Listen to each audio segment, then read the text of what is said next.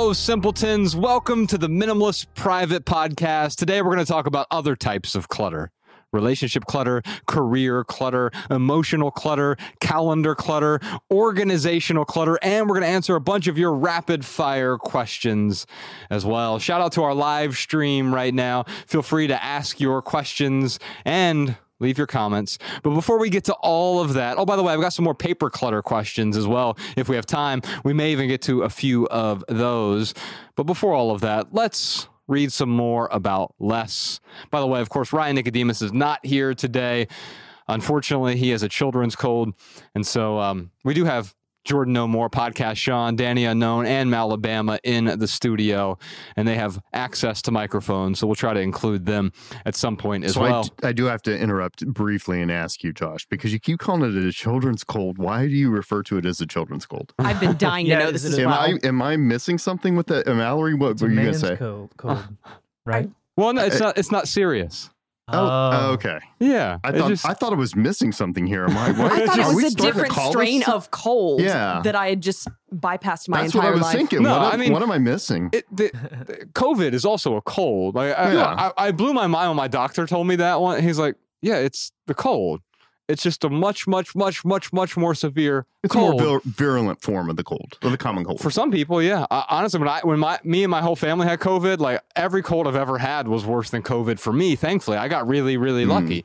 There are other people who get it and they end up hospitalized, right? And so I think there's much more dramatic effects of that. Some people barely notice. In fact, a lot of people will catch the coronavirus and not even get COVID-19, the resulting disease from SARS-CoV-2.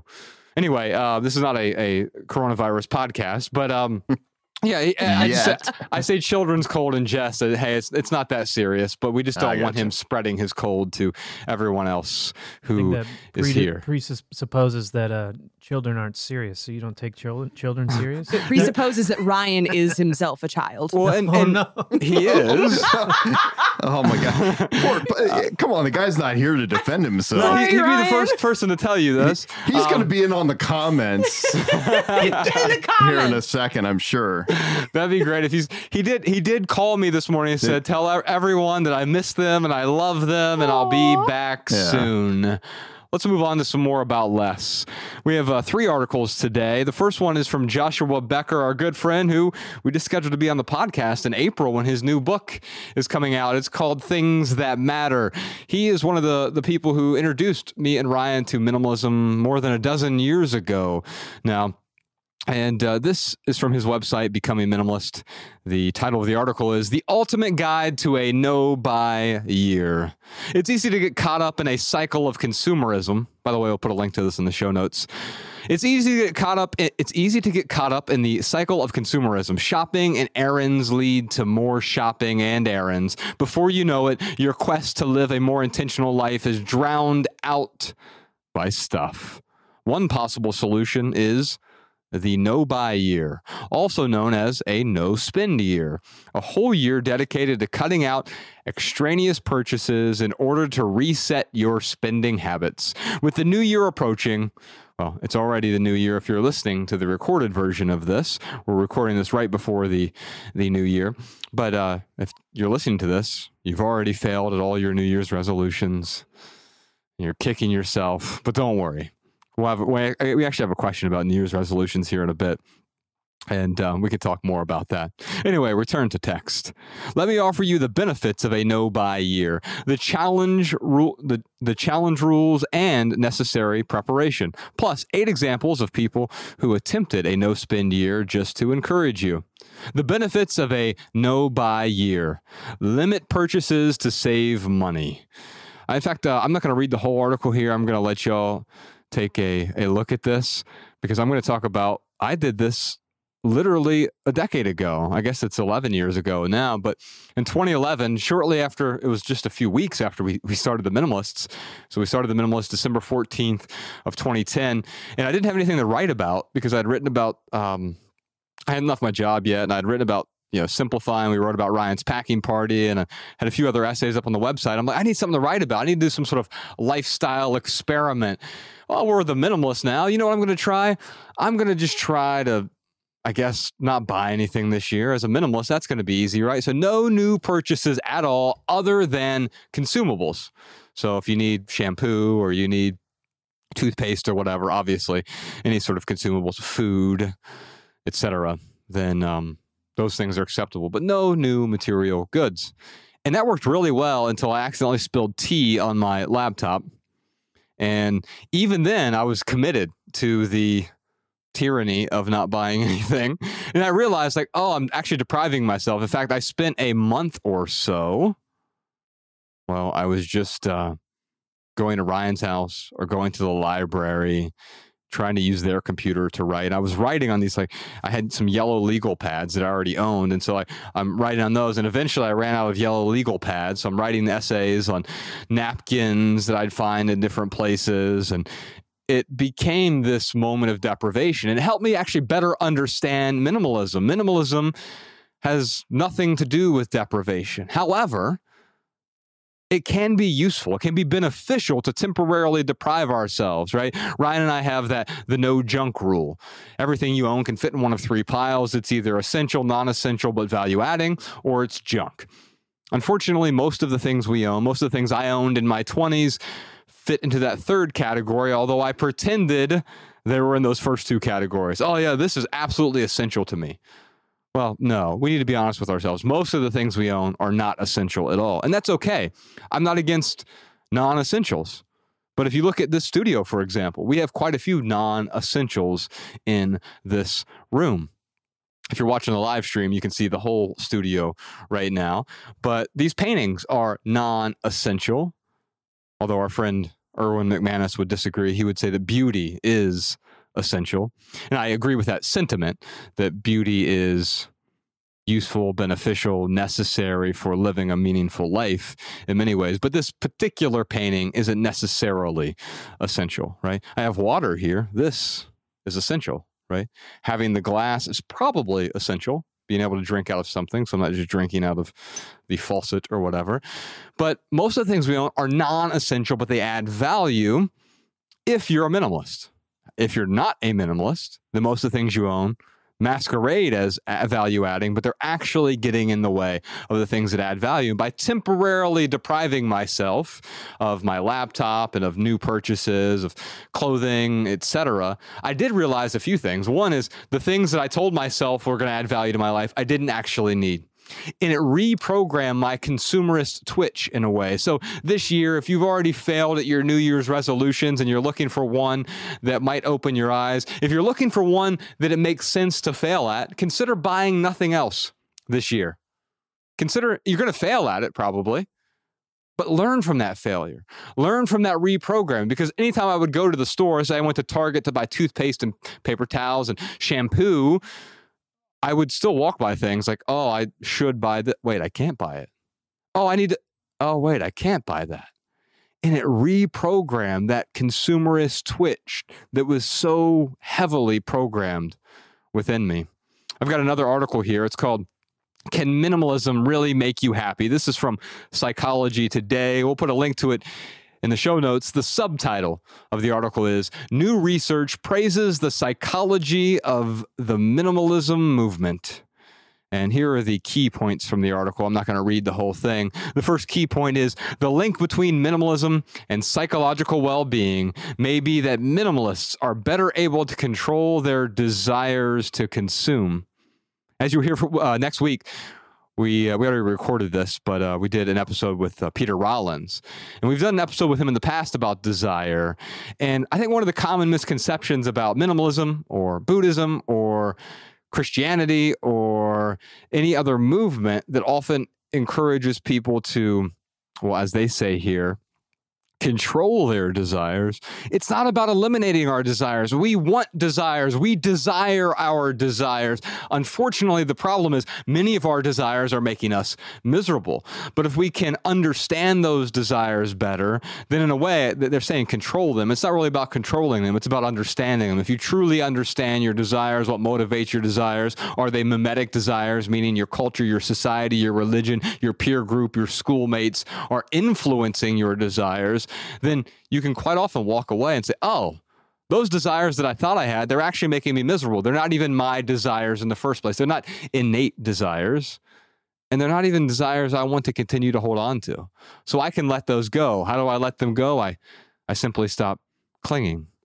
The next key point in this article is minimalism may encourage people to focus on needs such as autonomy, competence, and relatedness that promote psychological growth.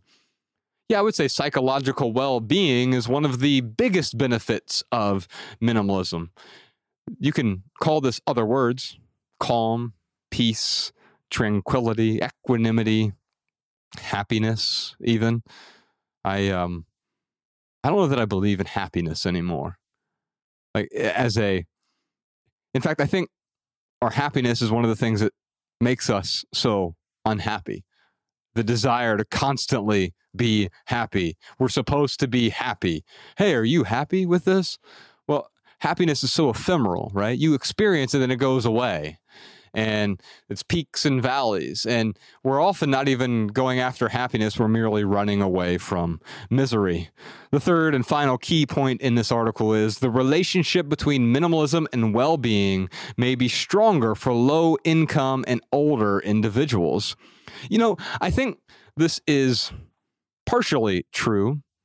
I can tell you that growing up, extremely poor, bottom 5%, probably bottom 2 or 3% of the income in this country, just really, really poor. Food stamps, government assistance, and a lot of poor habits, poor behaviors, a poor understanding of what it means to be a human being and live in this world intentionally, deliberately.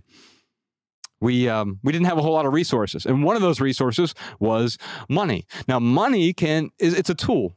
And you can use that tool, as I did in my 20s, as I climbed the corporate ladder, to buy more things, to go greater into debt, to actually remove your freedom. So as you get more money, that people grant you more credit.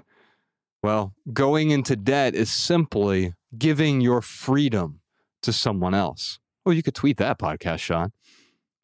And if you're giving away your freedom, that all of a sudden means someone else has power over you. And so, yes, if you have financial independence, no longer are you beholden to the power structures of yesteryear, the corporation that you work for. Now, it's not wrong to work for a corporation, but if you're not beholden to them, then you're showing up every day because you want to show up there, right?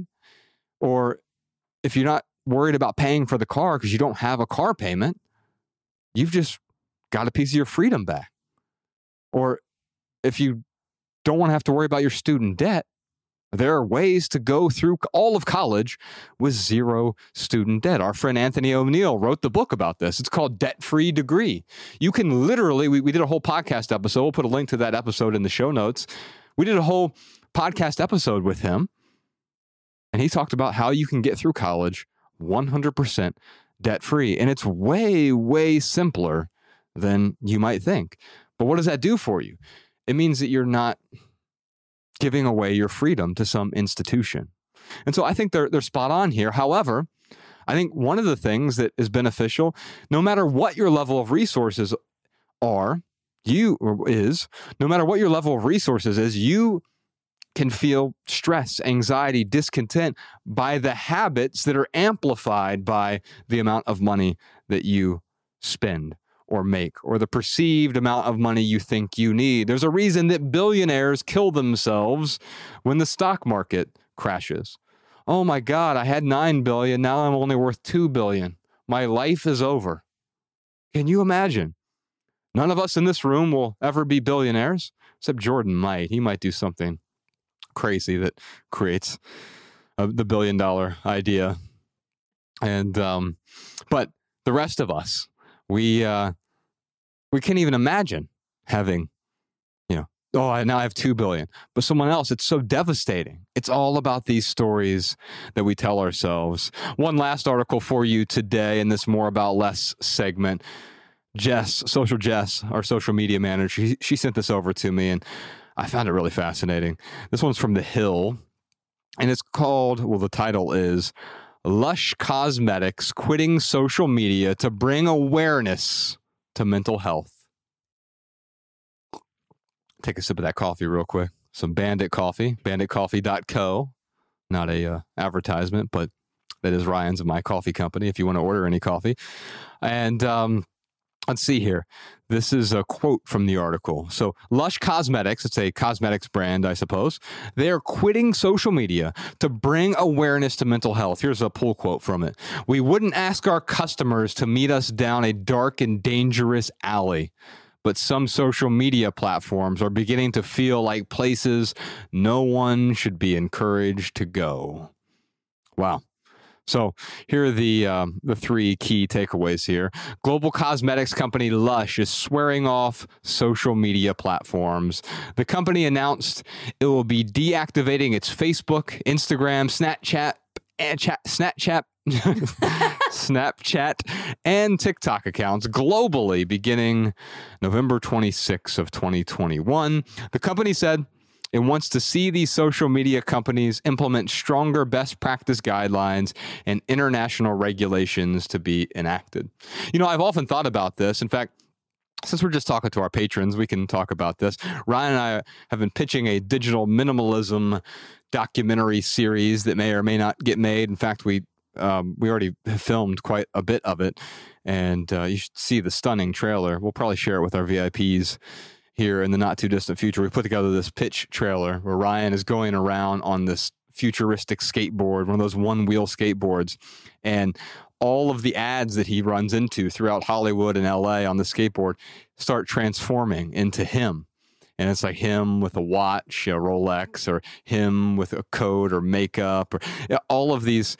And it really goes to show how many advertisements we see in a day. Forbes says we see somewhere between 4,000 and 10,000 advertisements a day. Well, with that many coming in, no wonder we're so anxious no wonder we feel so incomplete, because they're making us feel incomplete. And one of the ways we see so many of these ads is where?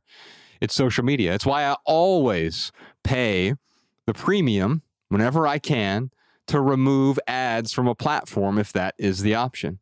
So with YouTube, I pay the $12 or whatever it is to make sure I have YouTube Premium, so I never see an ad on YouTube. And unless someone's placing ads in the middle of their podcast or video or whatever, doing their own ad reads, which, what's fascinating to me, Danny, is, people often, they complain about being demonetized on YouTube. Nothing drives me crazier, because people pretend they have the right to just be given sponsors by YouTube. YouTube's already given you a free service. Do you know how much it would cost to host videos on your own? Like $10,000 a month. And they're giving you a free service to upload and share your videos. And people are complaining because I'm being demonetized or I'm being shadow banned. They're not putting me in the algorithm. How absurd is that? You don't have a right to any of this stuff. The reason that these social media companies exist is to try to sell you products through advertising. And they're really, really effective. Why are they so effective? Because they mine your data. They know what you like more than you know what you like. And that's why companies rarely ever go out to their consumers and say, hey, what is it that you want from us? Because if you had done that a few hundred years ago, you would have never invented the car. You just made a better horse and buggy. Steve Jobs would have made a better Palm Pilot, right? No. You can't go to the consumers and ask them what they want, because quite often we don't know what we want intellectually. Our behaviors show what we want. And so when we get on social media, they track our behaviors, what we like, and then they sell us things based on those behaviors. So back to the documentary series that we're working on, that hopefully will see the light of day in 3 or 4 or 5 years from now. One of the things that we're talking about doing is just walking away from social media. We have 2 million plus followers on social media, and just walking away from that completely, or maybe walking away from it, but walking towards something else. We do a text platform right now. When we give out that phone number, 937-202-4654, that literally goes to my phone. Now, it's a separate app. We use a company called Community, and I can respond to people directly. There's no advertising. There's no spam. There's no junk. There's no stream of incessant broken news.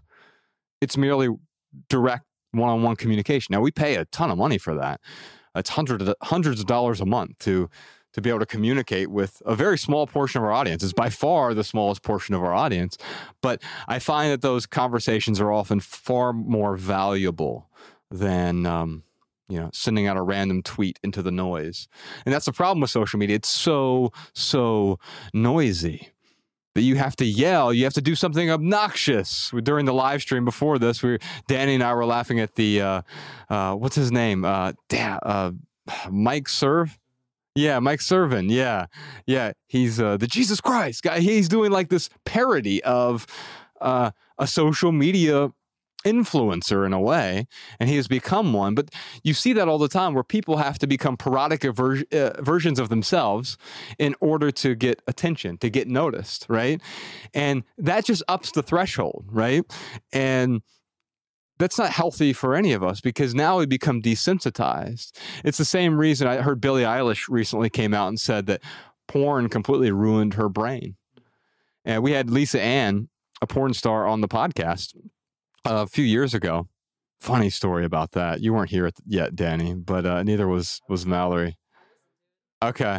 Yeah, there was this moment in between. We were recording the minimal episode, and then we paused for the maximal, and we were just laughing it up. It was me and Ryan and Jordan and Sean and Lisa Ann in the room. Now, for the women listening to this, Lisa Ann is probably the most famous porn star in America, definitely one of the top 5. And but she has moved on from that career. I think she may still do some of it sometimes, some directing or whatever. And it was such an enlightening conversation. But in between episodes, we were just laughing it up. We were having this conversation. Like, it was getting kind of loud in there. And we were at a shared co-working space at the time where our studio was. And this guy starts knocking on the door because he was, I guess, studying across the hall and like preparing for some bar exam. So he opens the door. We open the door. And you just see 4 guys and Lisa Ann who were making all this noise. And you just saw this dude from across the hall. His face went white. Like, I know who you are. What is going on in here? And anyway, where was I going with this whole story? Billie Eilish. Yeah. Billie Eilish talked about porn ruining her brain. Well, why? Because it desensitized her to reality.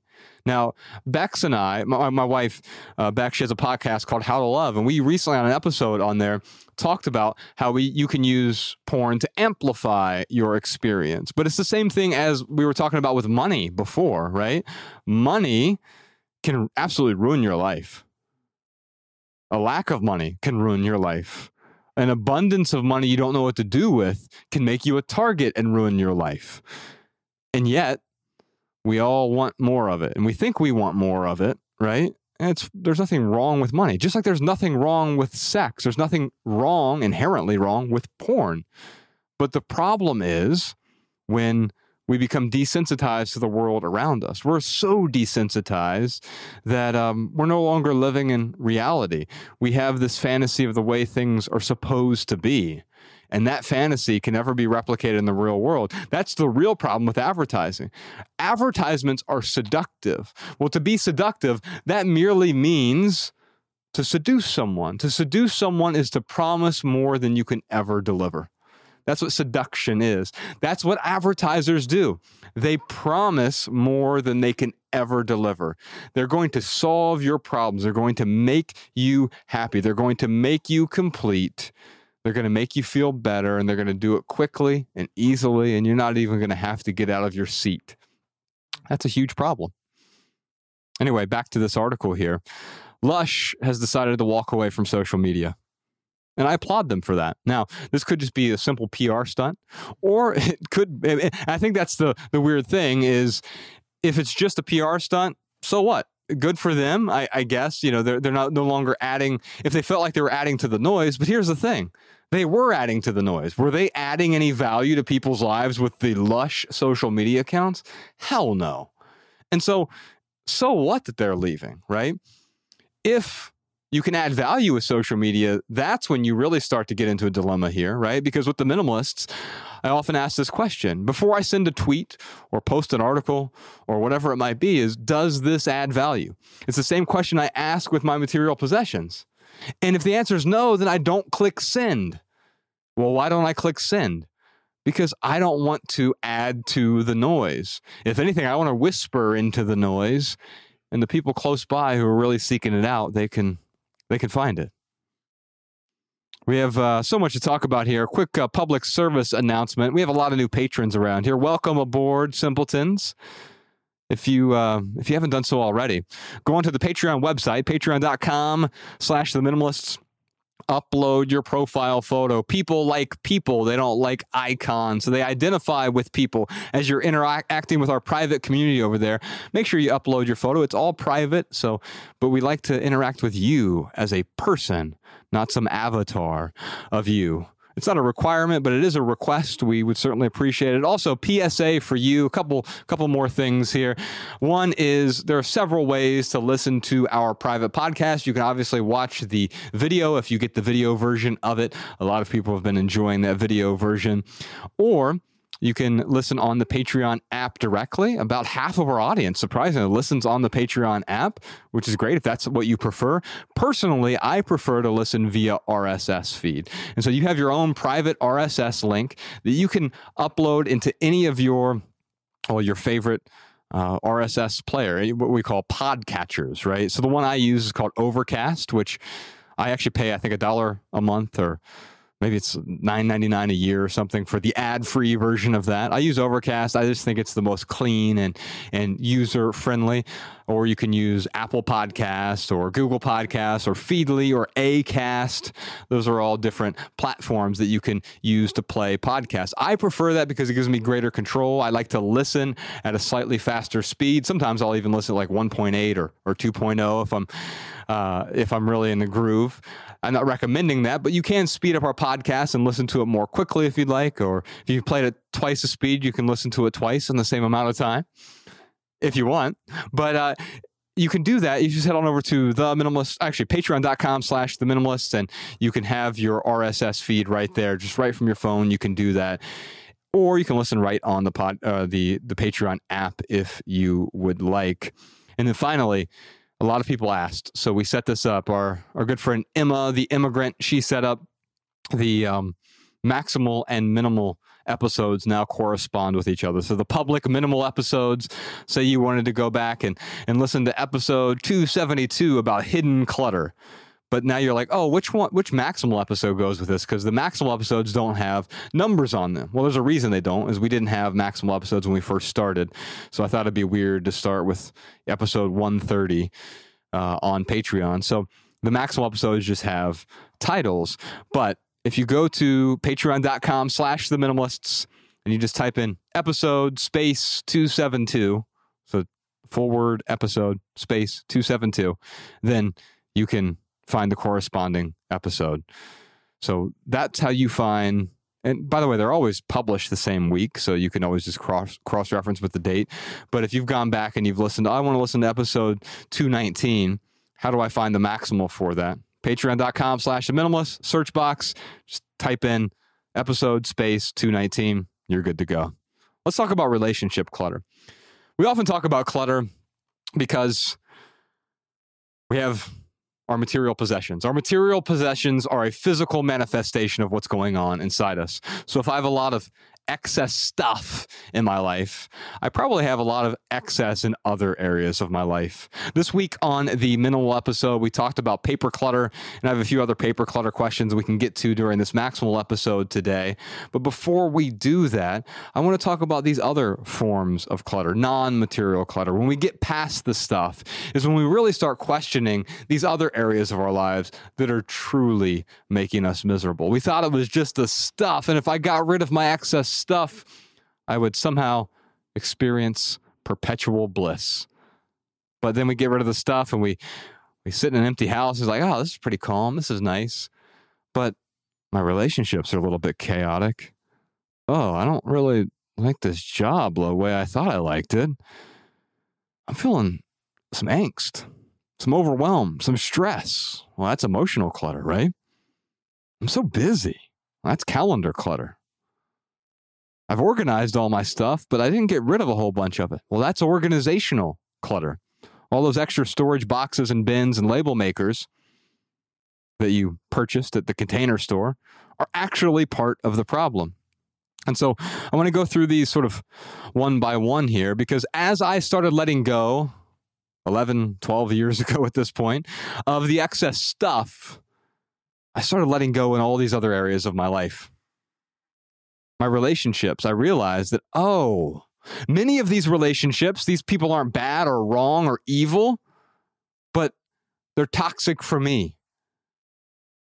We share time together because we share proximity. Maybe we grew up in the same neighborhood, or we work in the same office building, or their cubicle is next to my office, or whatever it might be. Maybe we spend time at networking events together, and I'm accidentally forsaking the people closest to me.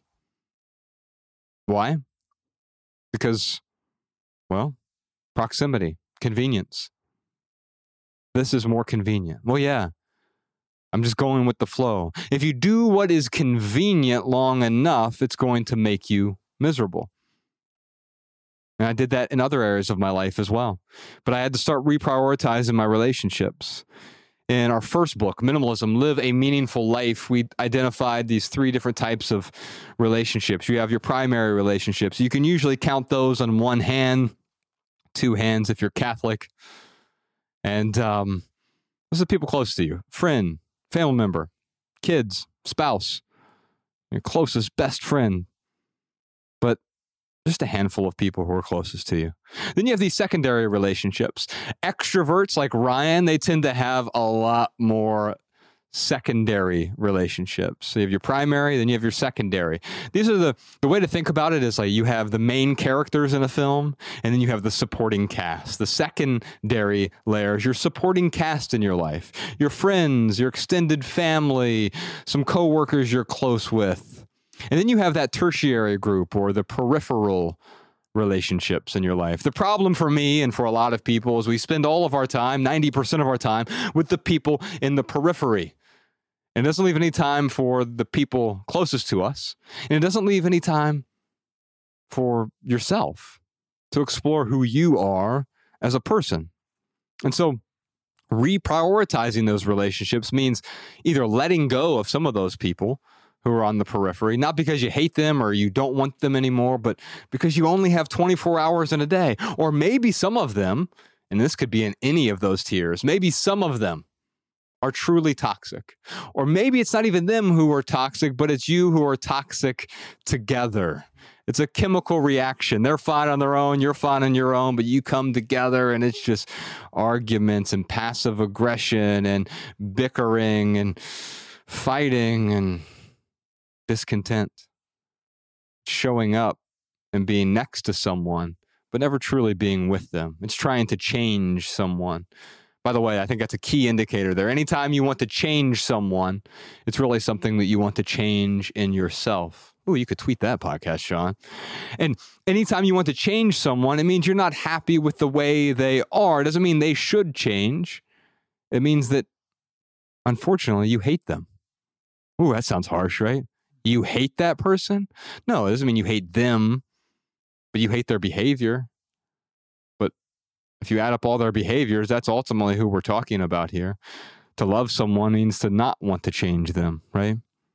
To accept them for who they are. So after reprioritizing some relationships, some of them will fall by the wayside, some of which you'll have to create some distance from. How do you create that distance? Not necessarily by saying no to someone, but by saying yes to the people who are most important to you. By treating the people closest to you like they are the people closest to you. A few months after I simplified, I realized how discontent I was in my career. It's not that I had a bad job. In fact, ostensibly, I was really successful. I managed a whole bunch of retail stores. I was responsible for hundreds and hundreds of employees. And the people around me somewhat wanted to be me, in a sense that they oh, it'd be great to have that position. Not be me, Joshua Fields Milburn, but one to be the director of operations of Who Gives a Crap, right? And so I worked for a large corporation, and I realized it didn't align with my values anymore. The only way I realized that is because I had value clutter for a long time. I didn't know what my values were, but as I started letting go of the excess stuff, I started reprioritizing some of my relationships. Now, all of a sudden, I had to ask myself, well, what do you value? What's your foundation? That's why we have that values worksheet over at theminimalists.com/resources.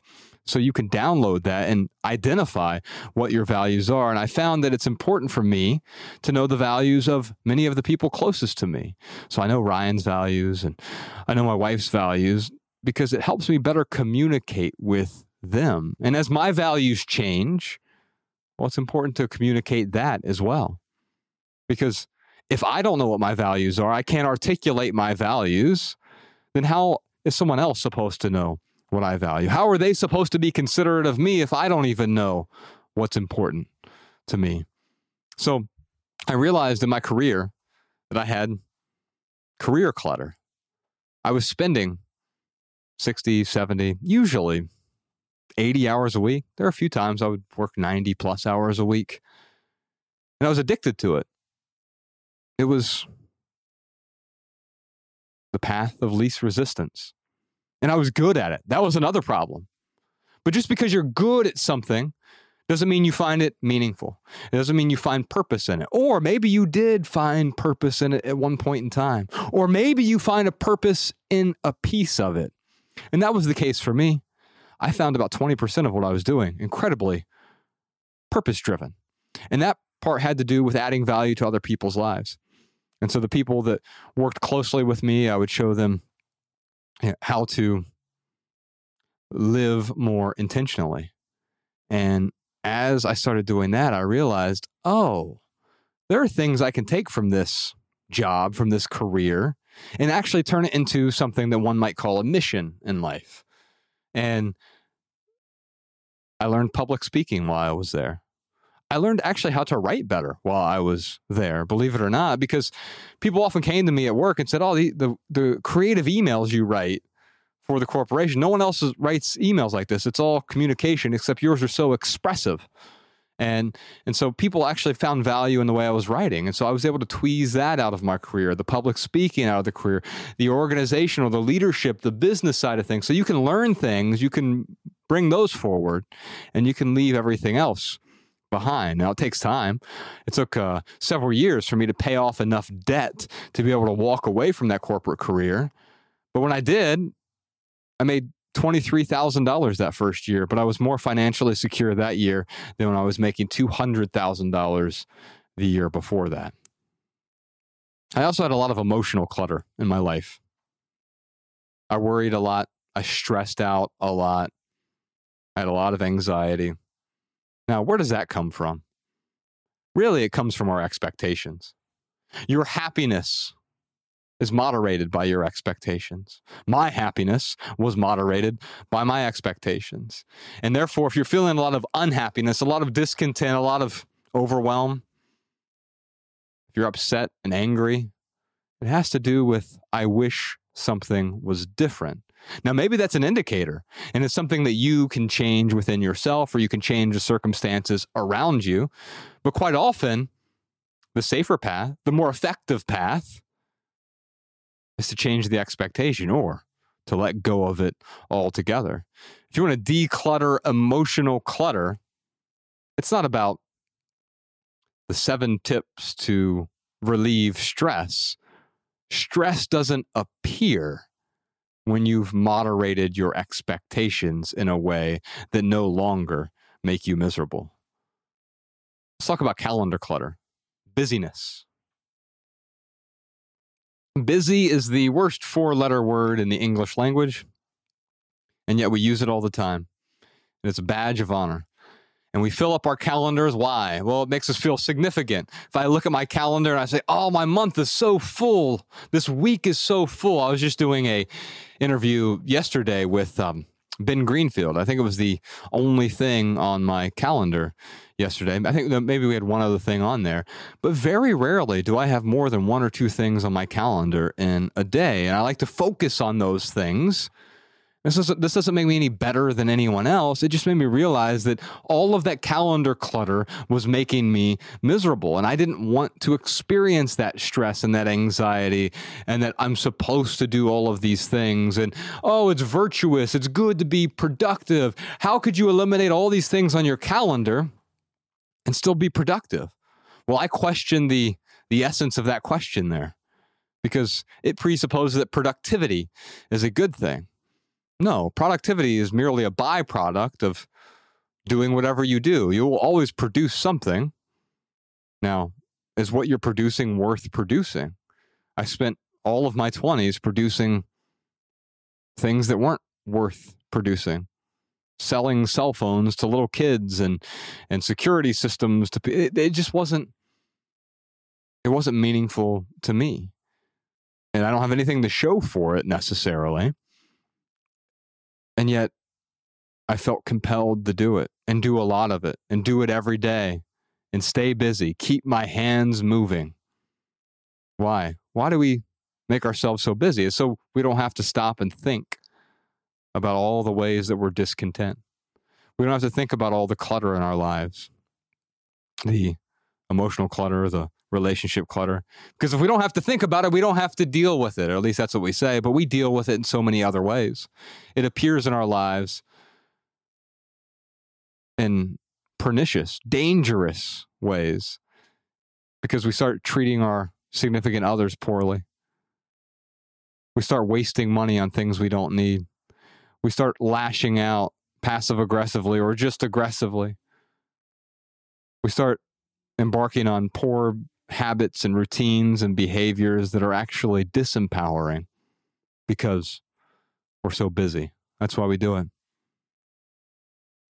I also noticed that as I simplified my life, I felt compelled to start bringing things in that actually added more clutter. I would go to Walmart or Target or wherever and try to buy a bunch of bins, boxes, label makers, packaging, things to organize my life, shelves and systems and tools.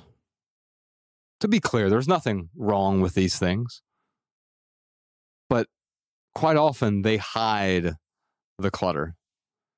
It's just like a lot of the how-to stuff hides the emotional clutter.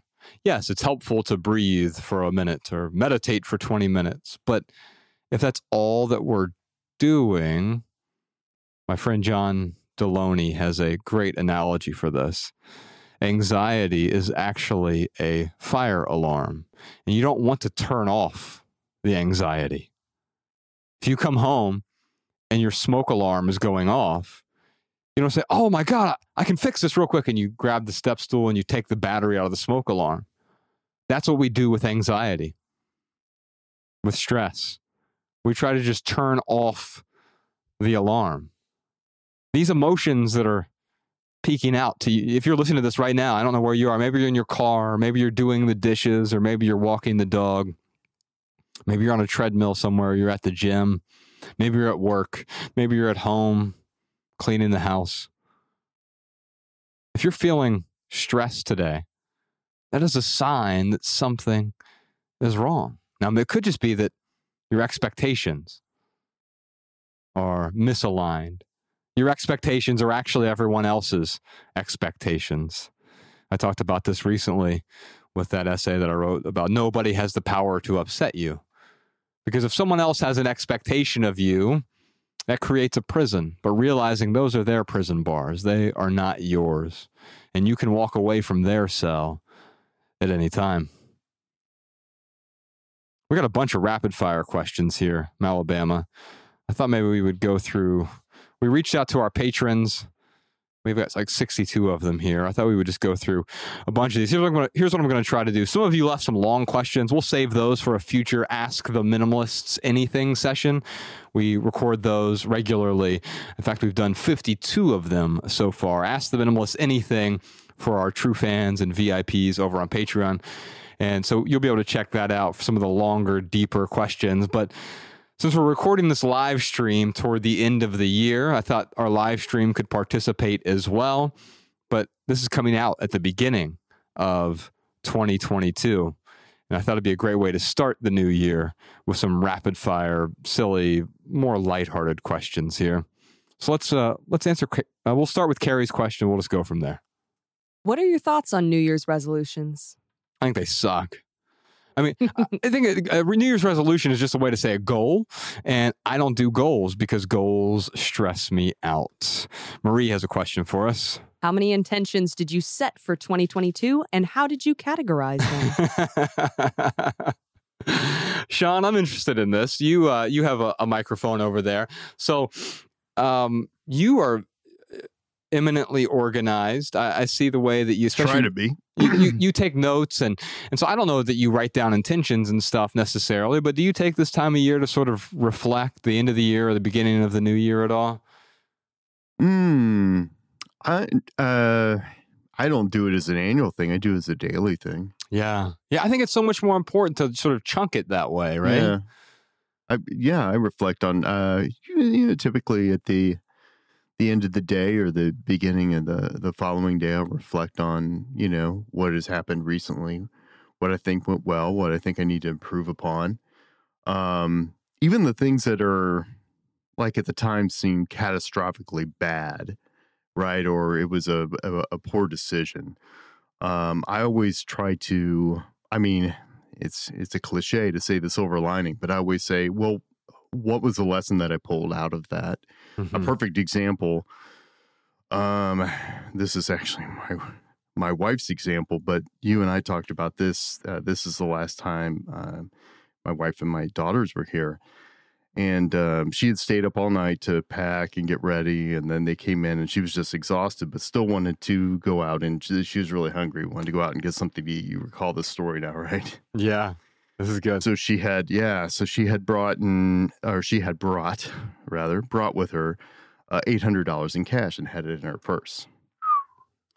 And we went out to eat. She had her purse with her, and what she'd failed to do was keep it zipped up. So when I'm constantly telling my wife to zip her purse because of this. Right.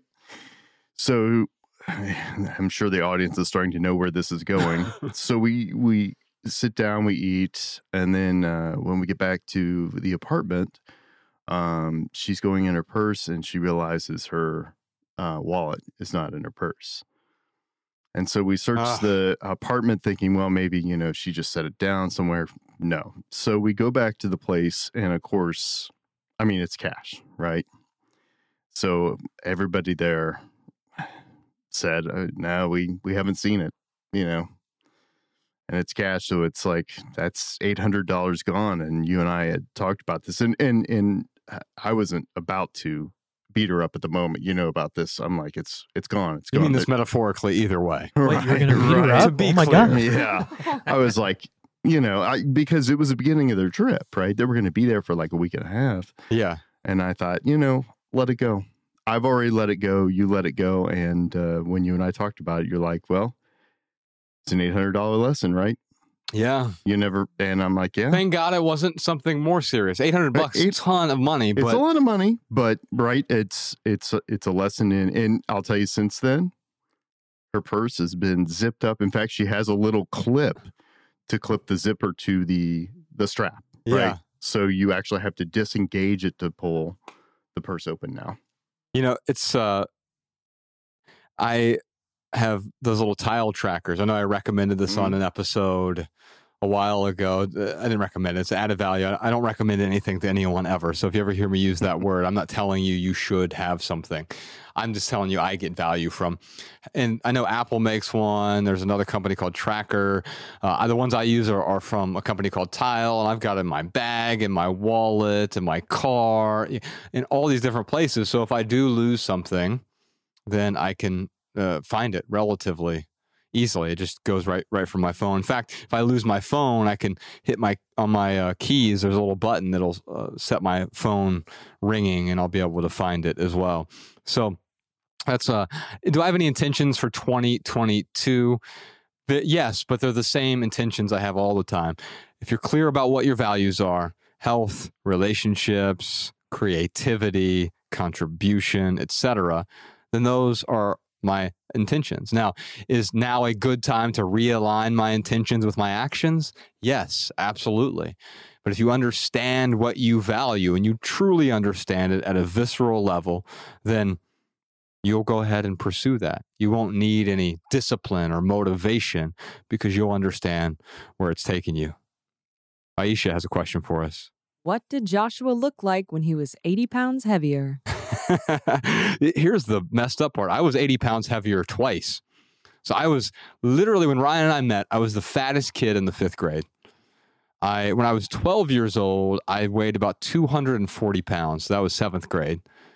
And it was, in fact, there's a picture of me in Love People Use Things. So if you want to see it, grab your copy of Love People Use Things. It's right in there in one of the early chapters. You can see me in my Lebanon High School library or Lebanon library shirt. It's a little town we lived in at the time outside of Dayton. And I had a mullet too. It was a disaster. It was a disaster. I imagine this little 12-year-old kid, 240 pounds with a mullet. I still had a sick jumper though. Yeah, 240. But then, so I in high school, I was sadly I was this height in 8th grade, and I stopped growing because, well, I think the main reason was I basically stopped eating in high school. It was a very unhealthy way to lose the weight. I ate next to nothing. And in fact, there's a story in Love People Use Things where I lost so much weight in a year. I went from 240 to 139. I'm 6'2". I was 6'2" and I weighed 139. And there was a kid, and his name was Sean. He saw me in the bathroom freshman year of high school. He goes, "Are you related to Josh Milburn?" I'm like, "Yeah, that's me." And like he looked like he saw a ghost or something, but sadly I kind of looked like a ghoul. So yes, I was, but then I gained it all back because I lost it unhealthily. I gained it all back in my early 20s, but then I lost it in a healthy way in my mid 20s, and I've kept it off ever since. I've been 6'2" and 165 for, I don't know, 10, 15 years now. Yuri has a question for us. My favorite sports team lost a big game recently. I literally felt grief about the loss. Is this a problem of attachment? Should I let go of my affection for the team? Well, there are no shoulds here. There are only coulds. And so you let go of the affection for your team? You can. What would that do for you? Would you feel less anxiety? Now, trust me, as a fan of the Utah Jazz, I constantly feel anxiety around that team, usually only during the playoffs, because during the rest of the year, I can watch basketball and just enjoy it as an art and not need the team to win. But yeah, as soon as you need to win, or you're now using your team as a proxy to win, you're going to feel discontent. The win is never as sweet as the misery is as high for the loss. Michelle has a question for us. Do you have any advice for getting my husband to minimize? He keeps taking things from the Goodwill box and putting them back into the storage closet. Help. Yeah, well, here's the thing. You're actually stealing from him. So be careful here. To give away someone else's thing is theft. And I would never, ever do that. Not even with my daughter, right? And so why wouldn't I do that? Why isn't he simplifying? And why are you simplifying? He's not simplifying because he knows the what and he sees pain around the what. I don't want to get rid of those things. Those things represent something to me. I get some sort of perceived value from it. That's the only reason he's clinging to it, is he thinks there's more value in holding on to it than letting go of it. But you think there's more value in letting go of it than there is, well, clinging to it. So, yes, you're not on the same page right now. Why aren't you on the same page right now? Because you understand the benefits of simplifying for you. He does not understand the benefits of simplifying for him. Now, this is highly subjective. It's perspectival, because you might simplify and you experience a calmness. He might simplify and experience an emptiness, a brokenness. He may have to feel, oh no, now that I've got rid of my pacifiers, I actually have to deal with some of these real problems in my life. I have to deal with the relationship clutter or the career clutter or the calendar clutter in my life. And maybe he's not ready for that. By the way, Michelle, how long did it take you to simplify? Let's say it was 30 years. Probably not going to happen with him overnight, but the quicker path is not to tell him what to do or how to do it, not to try to convince him at all. The quicker path is to help him understand the benefits of simplifying. If he understands how his life might be better with less stuff, with less clutter, then you're not going to have any problem getting him to clean out that storage closet and donate all of the excess. Kate has a question for us. How do I overcome binge eating as a minimalist? Yeah. So the reason that you binge eat, and as a former binge eater myself, I totally get this. As I said, I was obese twice in my life, morbidly obese. You can check the photo for proof and love people use things. Yeah, it's the reason we binge eat is because we're covering up our problems. It is a way to control our lives when we feel like our life is out of control. We feel like there's so much chaos around us that I need some sort of control. It often manifests in different ways. In fact, some psychologists argue that binge eating is a form of obsessive compulsive disorder. Binge eaters tend to obsess over their food in more ways than one. The other side of that is anorexia. My wife is a dietitian and nutritionist. She worked at a university for over a decade, and the number one thing she dealt with was anorexia, especially young women who felt they needed to complete themselves. They needed to improve themselves. They needed to better themselves by not eating. It gave them a different kind of control, but it's all the same thing. We're all seeking control. And we do a lot of things to try to control our lives because we feel like there's so much chaos. Well, understanding chaos is the beautiful half of it. Chaos is what creates, well, it creates passion. It makes things interesting, right? If your life was completely predictable all the time, what would you call it? Bored. You'd be bored out of your mind. And boredom is not a bad thing. But when we have so much certainty, we lose all the variety in our life. And so you're clinging to some sort of certainty. And eating food and overeating food gives us certainty, just like undereating gives us certainty in the moment. But it doesn't fulfill us. It certainly doesn't nourish us. In fact, many of the things we binge eat on are empty calories. The same is true with materialism. The same is true with our relationships. The same is true with our calendar clutter. These are empty calories. We're binging in every area of our life because we always think more is better. Even with anorexia, that's a type of more. More fasting, more not eating. More. We never stop to consider less doing and more being. Joseph has a question for us. What minimalist principles have you applied to your businesses that have led to their success? I don't know that I have any minimalist principles for business. I think the reason that our business has been quote unquote successful, if you want to call it that, anything that we've done that people might perceive as successful is because we've never been tethered to an outcome. Anything that has gone wildly better than we would have hoped, had we had a hope for it, it's been, I won't say by accident, because it's been intentional what we've done, but it hasn't been tethered to an outcome. When we wrote our second book, Everything That Remains, And we didn't have a huge audience back then, but it really caught fire. We moved out of this cabin in the middle of nowhere, and the real reward of that book, the best part about it, was writing it. It was pure joy writing that book. And it's still probably my favorite thing that we've ever done. In fact, we're coming up on, this year will be the 10-year anniversary of the writing of it, not of the publication, but of the writing of the first draft will be later in 2022. And it was pure joy writing that first draft, and then the subsequent drafts we wrote in Missoula, Montana. We wrote the first draft, though, in this cabin in the middle of nowhere, Montana, Phillipsburg, one traffic light, 3,400 square miles. It was quite the experience. Negative 26 degrees when you woke up in the morning. You had to keep the fire going. You had to wake up in the middle of the night at 2 a.m. just to put some more logs on the fire. It was quite the experience. And there was pure joy in writing that.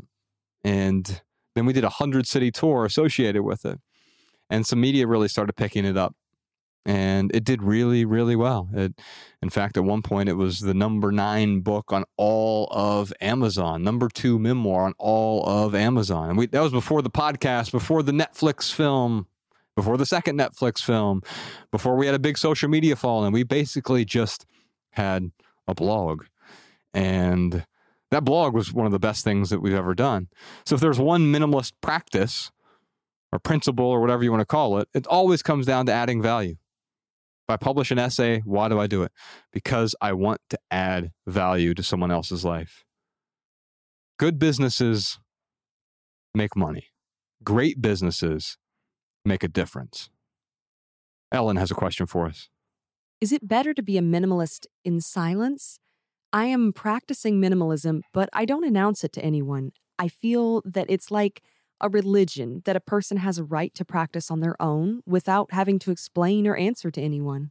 There's all kinds of irony asking or answering this question here, because as one of the minimalists, it may seem as though I'm proselytizing. I'm trying to convert you to minimalism, but nothing could be farther from the truth. I don't care if you become a minimalist, call yourself a minimalist, or if you simplify at all. What Ryan and I do is we share a recipe that has worked really well for us, and we've seen it work well for millions of other people. And we've seen firsthand testimonials from tens of thousands of people at our live events, or hundreds of thousands of people commenting on Twitter and Instagram and everywhere else. And those testimonials are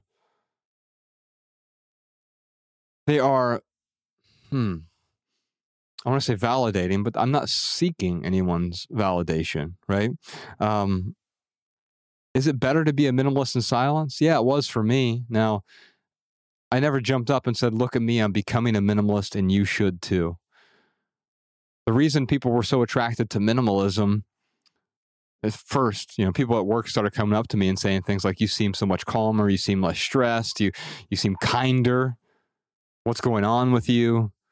Ryan came to me and he said, why the hell are you so happy lately?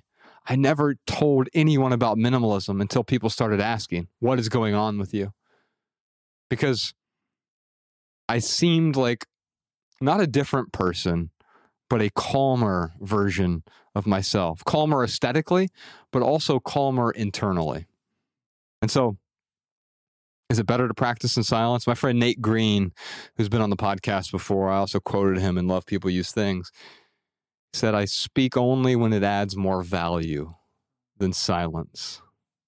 And he doesn't speak very much. So I think there's your answer. We have 3 sort of questions that go together. We'll start with Christie's here, but these are all about books, it looks like. What are each of your favorite books and why?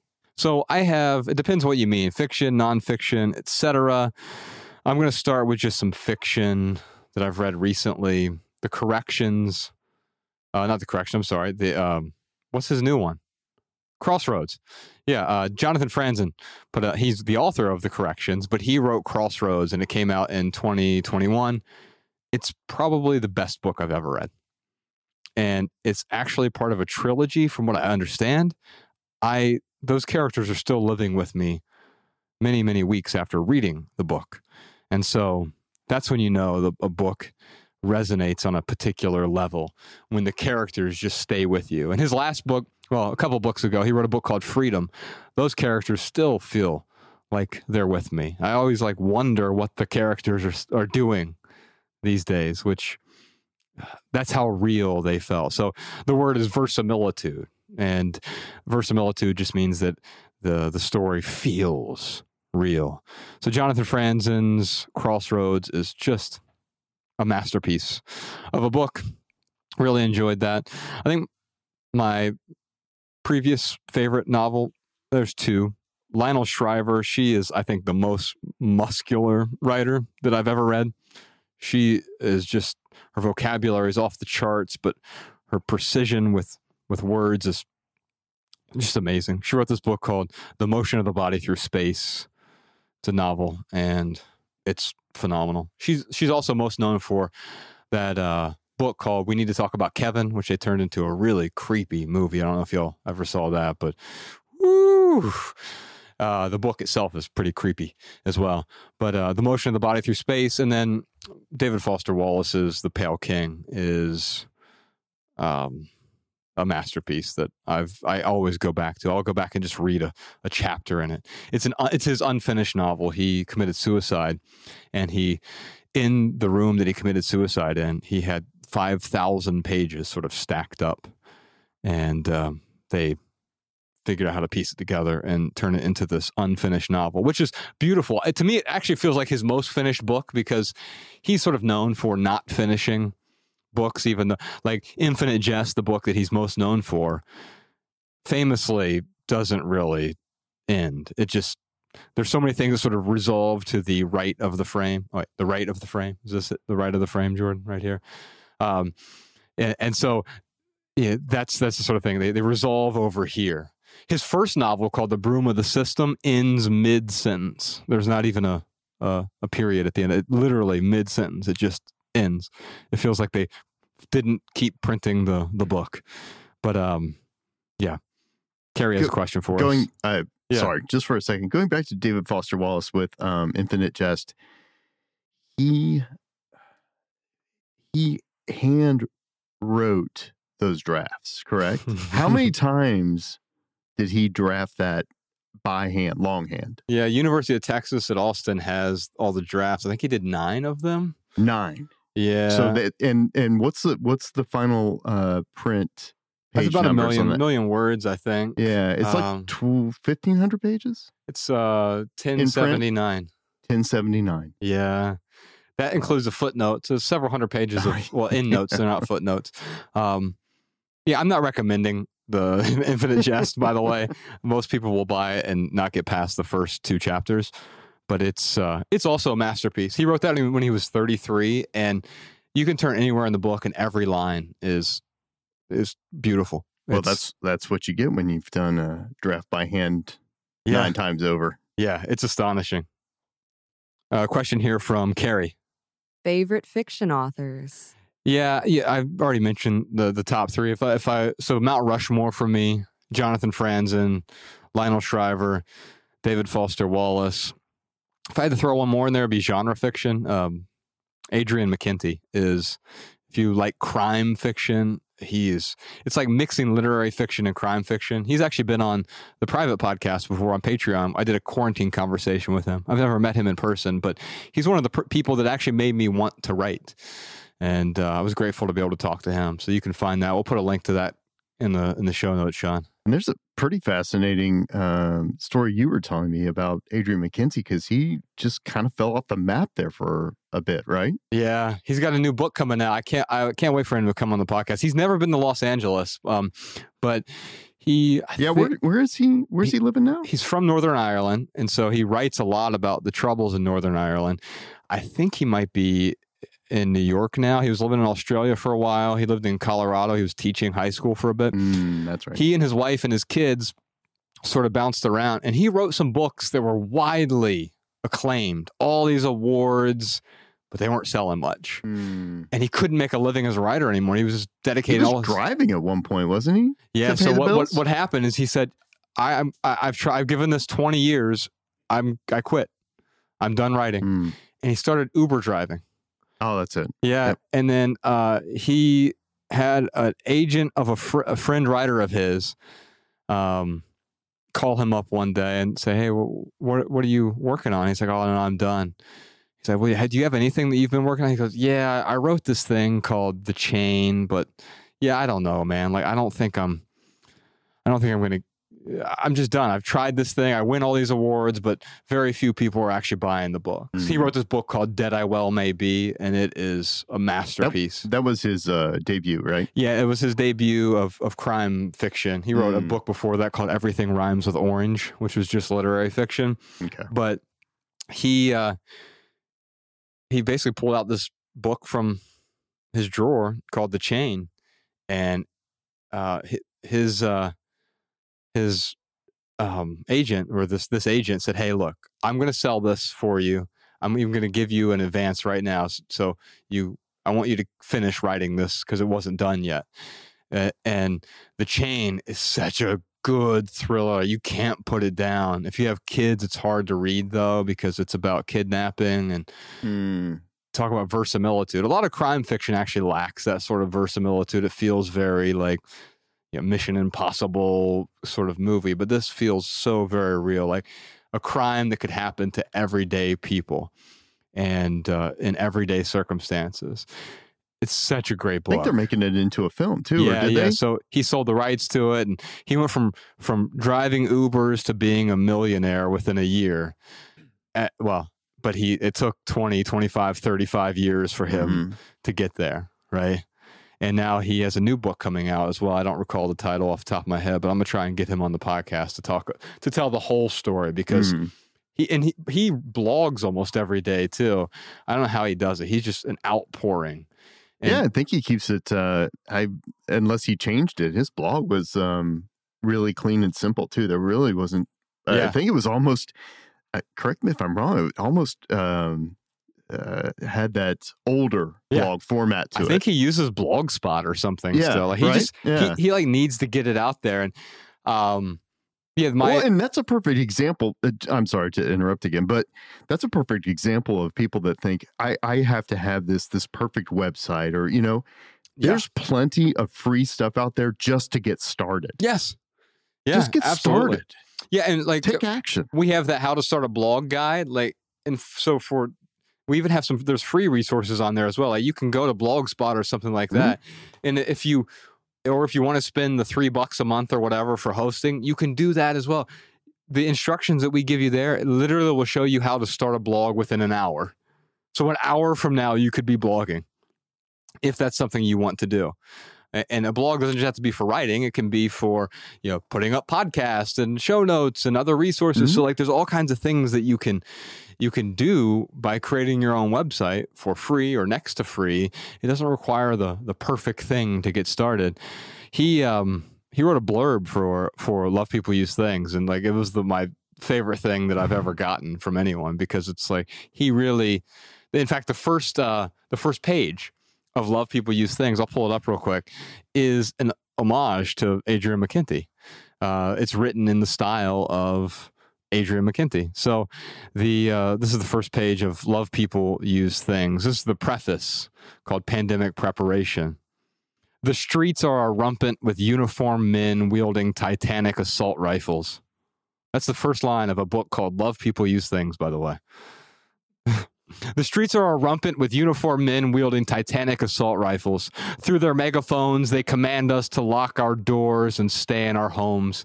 Overhead, military helicopters blare, "Staying Alive" by the Bee Gees from their intercoms, the soundtrack to our new dystopian future.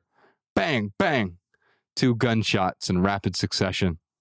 I jolt awake to find my wife in bed next to me and our daughter in her room, both asleep. Walk into the living room, retract the window shade, look out at my neighborhood. Los Angeles, midnight, empty boulevards, light rain beneath arc lamps, no sign of martial law, only a stalled pickup at the bottom of the hill.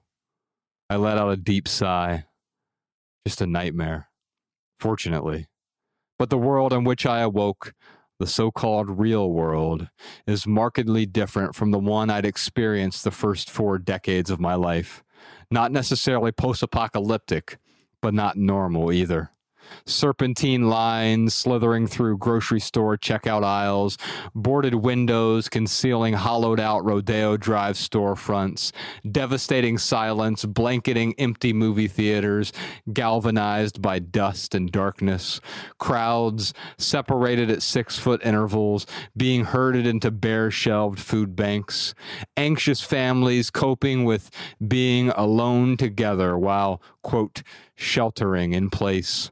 Hospitals splitting open with overworked nurses and doctors whose apoplectic expressions are hidden only by their own homemade face masks. As I finish writing the final chapter of this book in the spring of 2020, the COVID-19 pandemic was seizing the globe. So that's just like the first page there.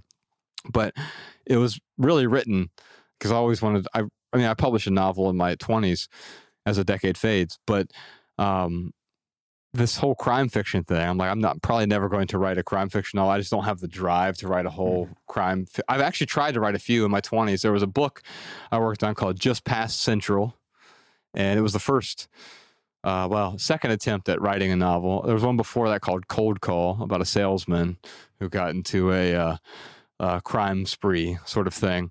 Neither one of those sort of made it anywhere, but I wanted to just write something that would be published, and it was a bit of an homage to Adrian McKinty. So he's definitely on my Mount Rushmore, along with those other three, Franzen and Wallace and Lionel Shriver. Oliver has a question for us. What are your top 3 nonfiction books of the year? He also put in there output excluded. So output is love people use things. Yeah, I would exclude that. I don't read a whole lot of nonfiction, if I'm being frank with you.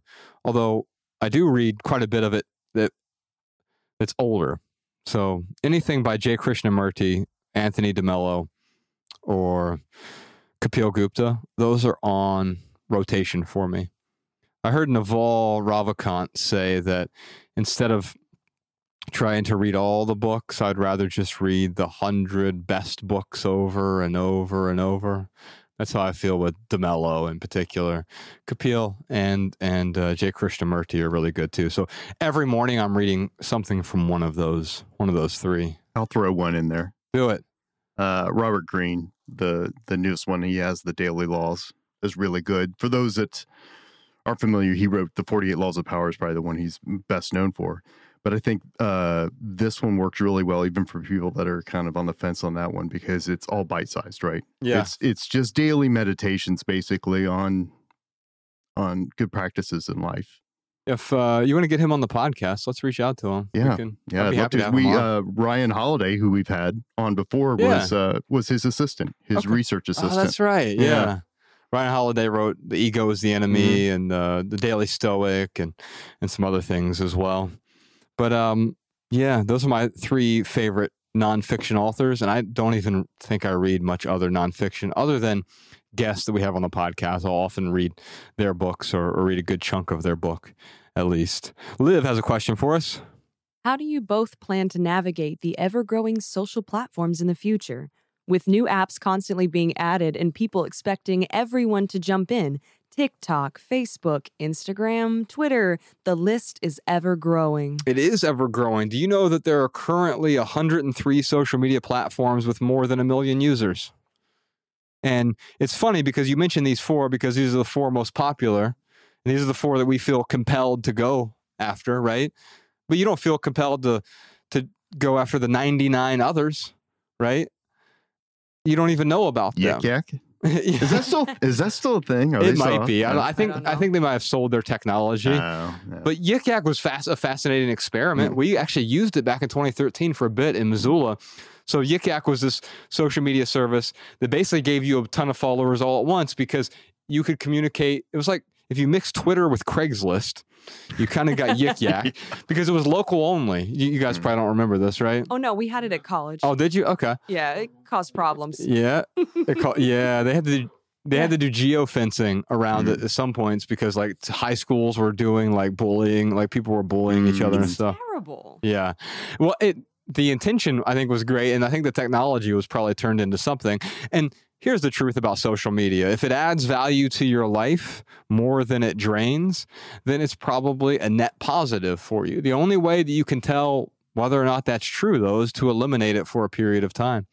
The short answer, the rapid fire answer to this question, Liv, is I don't have social media on my phone.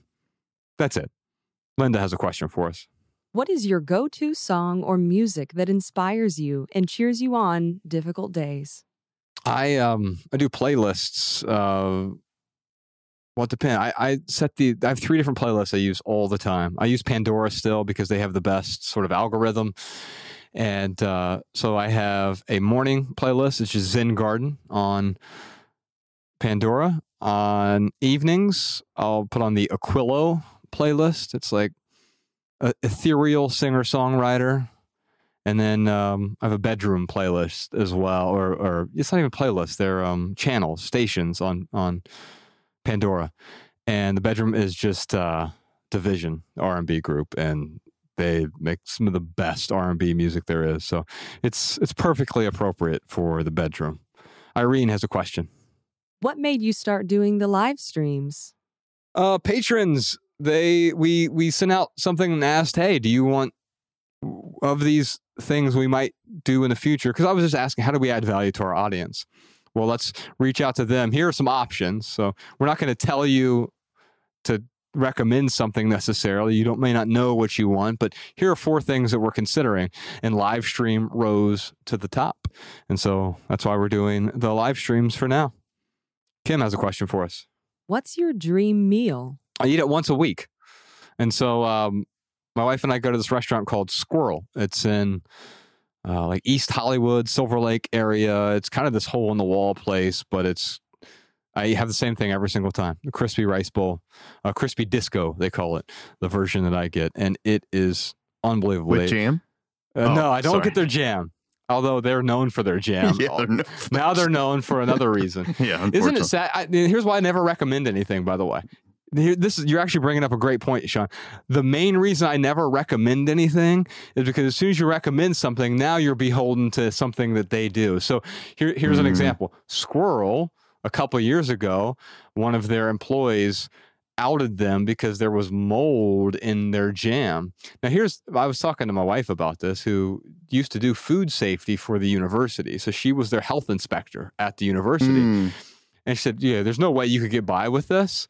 But if you were making your jam at home like this, that's exactly how you would do it. You would scrape the mold off the top, and that's just the way that people do it. In fact, mold is a part of the food process in many different ways. I mean, blue cheese is essentially mold.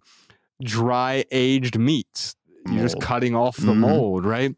And yet they were exposed, and they handled it really, really well. They have not fully bounced back because they used to. I mean, they're a hole in the wall on a street that is packed. Yeah. I mean, they used to have a line around the block. Yeah. And I go there now, and they'll still have a line, but it's not like what it was. And the other restaurant, Bel Campo, which is my favorite, they got caught up in another scandal. In fact, during COVID, this scandal happened where they were selling meats in a way that they were mislabeling some meats in one of their stores. It just happened to be one of their locations, but it ruined their whole business. Was that the one here? No, Santa Monica. Santa Monica, okay. And so one manager basically ruined the whole company, right? Their business reduced by 70%. Thankfully, y'all got to experience it before it went to the wayside. But that's why I don't recommend anything. But yeah, I eat my dream meal every week. My dream meal always involves my wife, though. Martin has a question for us. I've listened to some of the music/song recommendations you guys have made and really enjoyed them. Have you made a playlist with those songs? Yeah, Jessica made a playlist for us. So you can just go to Spotify and type in The Minimalists. You can see some of our tour playlists, because each tour stop we have a playlist together. So you can see the one we have for the Love People Use Things tour right now, the Less Is Now tour. They're slightly different, but also we have the Added Value playlist up there as well. And Sean can perhaps put a link to those, I think, in the show notes. And your yearly list too, right? You'll be updating that soon, right? Yeah. Well, by the time this comes out, it'll already be out there. So go to theminimalists.com/sound. You can find all of my favorite albums since 2011 over there. We have another question here from Serge. What do you think now of one of your guests, Robert F. Kennedy Jr., with all his association with the far right? I think the sides are the problem. Far right, far left. Now, unfortunately, what happens here is, by the way, we do this to otherize someone so we can dismiss them. We'll say someone, we'll not say someone's to the right or the left. Now, far right. Now, what does that make you think of? Well, that person must be a Nazi or something. I don't know someone more liberal than Robert F. Kennedy Jr. in some respects. With respect to the environment, he's literally the most liberal person I've ever met. And how is that true? Not through his thoughts. Yeah, there are people who probably think more liberally than him. But what he has done for the environment and suing the EPA and all these other organizations who are polluting, he is, and that's why we had him on the podcast. We did an episode about environmental minimalism. And so we brought him on the podcast to talk about that. Why? Because he's an expert. He's an environmental lawyer. Now, if he's being lumped into particular groups, that has nothing to, I don't care about that. I don't care who you voted for in the last election. Or I'm going to just tell this to the patrons. Don't spread this information. But at our Washington, D.C. event that's coming up, actually, by the time this comes out, it'll already have happened. But if you're watching the live stream, it's coming up soon. We're going to have TK Coleman and Ken Coleman both at that event. So it'll be me and Ryan and TK Coleman and Ken Coleman, the Coleman brothers, up on stage. Brothers from other mothers. Yes, indeed. Now, here's the thing. All four of us voted differently in the last election. And yet they're three of my favorite people. I might guess I'm one of my favorite people too. And I could care less who they voted for because I know them. I know their values, and I don't want to otherize them. I want to bring them in. What we do with questions like this is we separate them, and it removes our compassion that we can have for another human being. And so by saying, oh, this person's associated with the far right or the far left, they're part of this group that I dislike. He's not even part of that group, but we love to lump people in. So I can now dismiss them. And I can say, well, they're worse than me, or I'm better than them. I'm going to inadvertently place myself on a pedestal. And whenever I do that, I've lost my compassion completely. Anita has a question for us. Canyon City and Andrew Bell were my number 1 and number 3 on Spotify for 2021. A big thanks to you, the Minimalists. Do you know of any other musicians that I might enjoy listening to? Well, Sean just mentioned theminimalists.com/sound. That's my favorite albums of each year. Yeah, recently, there are a few albums that really stood out.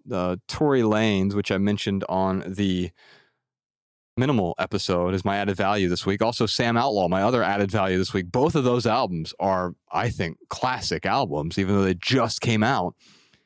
So I would start there.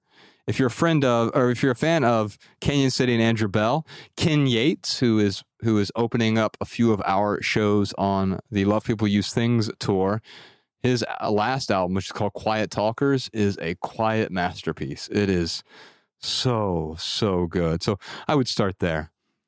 Yaman has a question for us. JFM, I may or may not have picked up on you enjoying lyrical miracle rapidy rap stuff. I've noticed that you follow Budden on social media. Are you a fan of his music as well? If so, are you big on Slaughterhouse? And are you into rap battles at all? Oh, totally. Yeah. So Joe Budden, I could never really get into Joe's music. It's probably, he would win the award for most poorly mixed albums of all time. I mean, they're so poorly mixed, it just gets in the way of the music. And it's not even endearing in the lo-fi sort of way. Like, if you go back and listen to XXXTentacion's first album where it's lo-fi, but like there's an endearing quality to it. No, Joe Budden's like, he's super talented, but I couldn't really get into the, and same, I mean, Slaughterhouse is fine. It's not really my cup of tea. Lately, I've been much more on sort of the way the music makes me feel. But yeah, in my 20s and even in my early 30s, I was really into lyrics, like what people said and how they moved words. Because I'm a writer. I really appreciate the way people manipulate the language and use it to fold into each other. It's involuted. And it can be really beautiful. As far as rap battles, yeah, Pat Stay is like a genius with. He's a stand-up comedian who happens to be really, really talented with words. So he's my favorite. Aubrey has a question for us. How do you like the decision of getting texts from all of us? It'd be miserable if I had to respond to everyone or if I felt compelled to. I think the fact that we get so many texts, I don't feel compelled, but we do respond to a lot of people. Between me and Ryan, we'll respond to as many people as we can. It may not be on a quick timeline. Sometimes if I feel like it, I'll just sit down. If I got extra time, my wife's out of town, I'll sit down on Saturday and just respond to text for 5 hours. No good deed, huh? Yeah, but I don't feel it could become a type of prison, but it's a way to communicate, and I've enjoyed it so far. And if that ever changes, then I'm willing to walk away from that as well. We have another question here. Let's see, Brody. Do you think you'll ever get to tour in Australia? I hope to get back to Australia. We've done 2 tours in Australia so far. We've done all the big cities over there, including Perth. I know no one ever makes it out there to Perth, but we have twice. In fact, we ended our big 100-city tour in Perth. We had 2 events in Perth in 2014 to end the year. Here's a story for you. Ryan ate some sushi the day we were leaving, got food poisoning. We had 54-hour flight because we had to stop over in Abu Dhabi, and we had to wait there for a while. Then we had 9-hour layover in Seattle and New York before that. And so finally made it back to Missoula, but he had food poisoning that entire plane ride. He was running back to the bathroom. And of course, we were in economy. We could barely afford to fly back at the time. And so, yeah, we've been to Australia twice. We did a big tour there in it ended our Less Is Now tour in 2018. We did the whole Less Is Now tour in 2017. We finished in Australia in early 2018. Hope to get back, but man, with what's going on over there right now, it might take a while before anyone is allowed back in the country. I don't know about the restrictions, but I certainly don't want to get stuck anywhere. A few months ago, our publisher asked us if we'd be willing to do a tour over there. Our book publisher, Hachette. We said, yeah, certainly. Well, what are the details? They said, well, you'd have to quarantine for 14. Well, I'm not going to do it. I'm not going to hang out in a hotel for 14 days in order to go over there and tour. It's just, it doesn't make sense. It's not feasible. I couldn't do that to my family, to our business, to my own sanity. Being in a hotel room for 14 days just doesn't feel right. You know, a little funny side note I saw. Somebody posted a meme and made me laugh as a responsible gun owner. It said, what's happening in Australia is a perfect example that gun control operates exactly how it's supposed to. Yeah, I mean, I think there are more dynamics to it than that. Yeah, they're oversimplifying for the sake of comedy, for humor, but I mean, but that's what makes comedy funny, right? If we try to take it literally, if anyone gets upset at that, then they strip the essence of what you're trying to say. Yeah, the there. implication being for us, because it was being passed around primarily in the United States, is that our condition does not look like Australia's condition because we have the Second Amendment. So I don't know. It was just a funny little thing. Could be true. Now, I hope to get back to Australia. Mm-hmm. Yes. Australia, that was fantastic. What a great experience. I got to tell you, it's probably my favorite country outside of the United States. And so of the ones we visited, right? Yes. Yeah. And I haven't been to something like 185 countries well, there's 193 countries in the world, so there's probably 180 I haven't been to. But of the ones I've been to, I really liked Australia. I thought, agreed. Yeah, and so I definitely want to get back. Gabriella has a question for us. How do you organize your day, time management wise? And are there any organizing tools you use to organize your notes and schedules? No. I don't. I mean, the best way to organize is to get rid of most of your stuff, right? The best way to organize your time is to get rid of most of your obligations. And then it's much, much easier to fit in the things that you find to be meaningful. I do use Apple Notes for ideas that I jot down, essay ideas, things that I want to talk to you all about. In fact, I got a note called Joy Committee. That's what we call the little team meetings that we'll have in between podcasts. We call it a Joy Committee. That was a little anecdote I got from someone we were interviewing during the office manager hiring. We didn't end up hiring her, but she had this great idea that for a joy committee, someone else had on her team, and I like that because it actually makes me have virtually no meetings, because meetings don't tend to bring me joy, and so I'd rather have a joy committee where we spend 5-10 minutes and we get past that so we can actually go on to do something that is a bit more joyous. I think you and I especially got cured of meetings in our corporate days when we would have meetings about the meetings. Yeah, the pre-meeting meeting. I couldn't tell you how many times my boss would want to be prepped about the meeting, so I'd have to have a pre-meeting meeting with him so that he knew how to talk in the meeting he was getting ready to go into. And occasionally we'd even have a post-meeting meeting. Oh.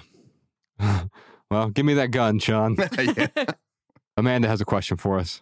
What does Ryan do that's most annoying to Joshua and vice versa? Oh, I wish he was here to answer this right now.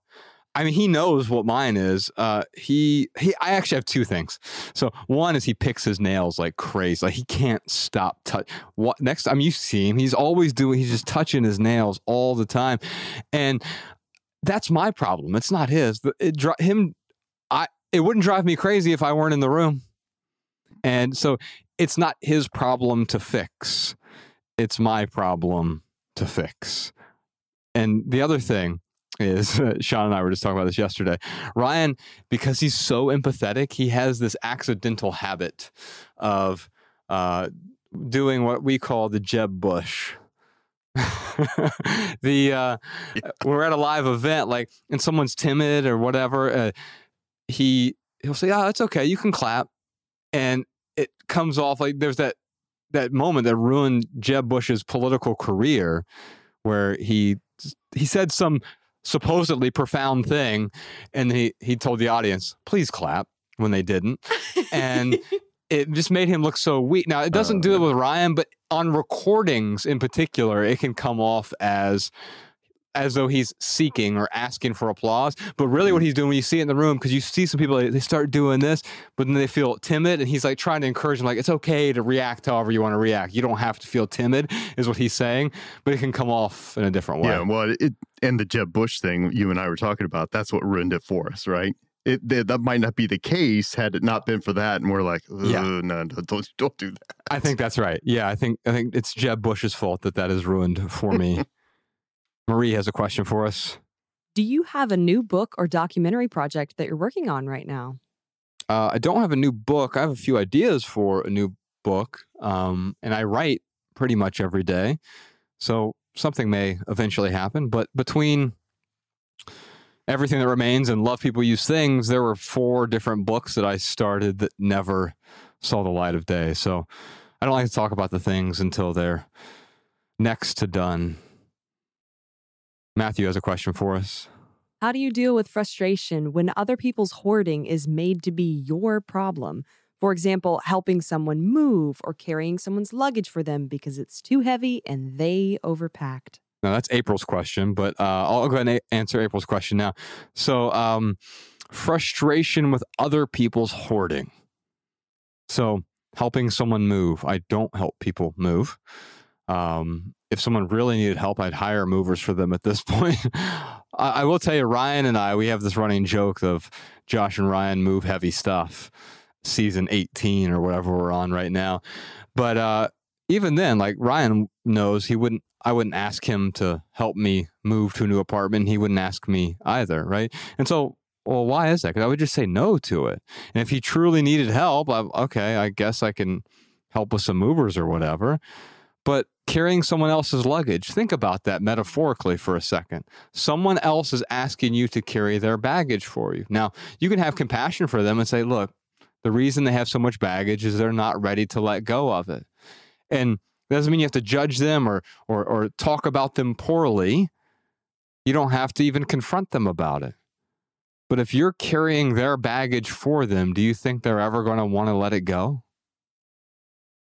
How about Matthew's question? Do you have a favorite podcast guest from 2021? Ooh, almost always TK Coleman. Peter Rollins is up there as well. Now, what about y'all? Since you've been here in August, if you had a favorite guest so far? Amanda Montell was great. Anyone really stand out to y'all? I'm going to have to think for a moment. There were a lot of really good ones so far. Mm-hmm. Yeah, I always like you say, I almost hate to pick favorites because then I don't want the other guests that are listening to the podcast to say, why wasn't I mentioned? I wasn't mentioned as a favorite. Yeah. You weren't mentioned as a favorite just because I forgot in the moment to mention you. Yeah, I think that's fair. I mean, there's a dozen people that I'll remember after the podcast. Yeah. It's, I'd go with those two that you mentioned, and it's some of those because they're so recent, right? Amanda and Peter and TK. Yeah, I mean, Ken Coleman is always a fan favorite when he talks about that stuff. We had Ryan's wife on, Mariah, Mel Robbins. A lot of people really dug that. Lisa Lampanelli, I think she's probably Ryan's favorite. This one. Yeah, Andrew Bell was great. Just being able to get him on. Erwin Raphael McManus. I mean, I always like Erwin. We've done several with him. Kate Bowler, Lori Gottlieb, TK Coleman. Oh, this was good. I almost forgot about this episode. Remember we did the fake famous episode 295? Yep. Nick Bolton and Chris Bailey. I want to get Chris back on. He and I text from time to time, but he's so sort of like absent-minded, and but that's part of his charm. He's amazing. My wife's been on a few times, so of course I can't not say her.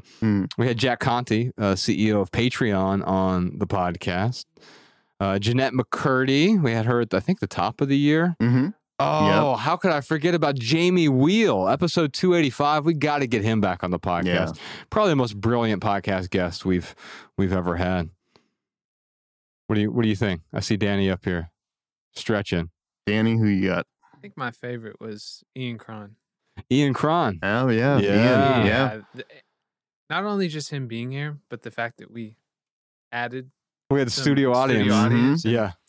I don't know, but also I feel like he was able to wrangle you guys and kind of give you guys some good banter and mess with you guys. Oh, wait till you hear the Dallas episode we did with him. He really, so we did a live event with him in Dallas. I think it'll be out in March, but he really got to the heart in front of a crowd of hundreds of people. He called us out in the most beautiful way. It was great. It was really, really good. It's worth it too, for those that enjoyed Ian, to go back and check out the episode you guys did on his podcast. Yeah, it's called Typology. Yeah. I've never seen Ryan cry in an interview, and I've never seen him cry that quickly either. It was. Oh, and he pegged. Remember, right in the middle of that, he pegged Jordan. Yeah, the guy midway, right? You have the video of that? It sounded very inappropriate, Sean. Oh. But no, everything we do is vaguely inappropriate. This is why I didn't talk. This is why we're never on mic. Here. Right? Yeah, Jordan, he's the five of the group, and we actually brought him on stage in Dallas, and Ian's like, he'll never want to come on stage as a five, and Jordan is like... proved him wrong. Yeah, that's right. But then he proved himself right in so many ways when he described you on stage. Oh, yeah. Oof. That was great. So you can check that out. Coming soon for our True Fans VIPs. That's the Dallas event. One of my favorites ever. I would say that my favorite guest is me on this episode. You're welcome. Of course you would. Are you sure you're not a 3 then? All right. We have a question here from Bowen. Do you keep your notebooks that you've used when going on walks? Do you digitize them? I was talking to Danny during the break between the minimal and the maximal. And he was talking about he has some books that he wants to digitize. And yeah, I think that's one way to do it. You just $1scan.com. You can digitize your books. They get rid of them for you. You can read them on an e-reader or whatever. But I don't do notebooks.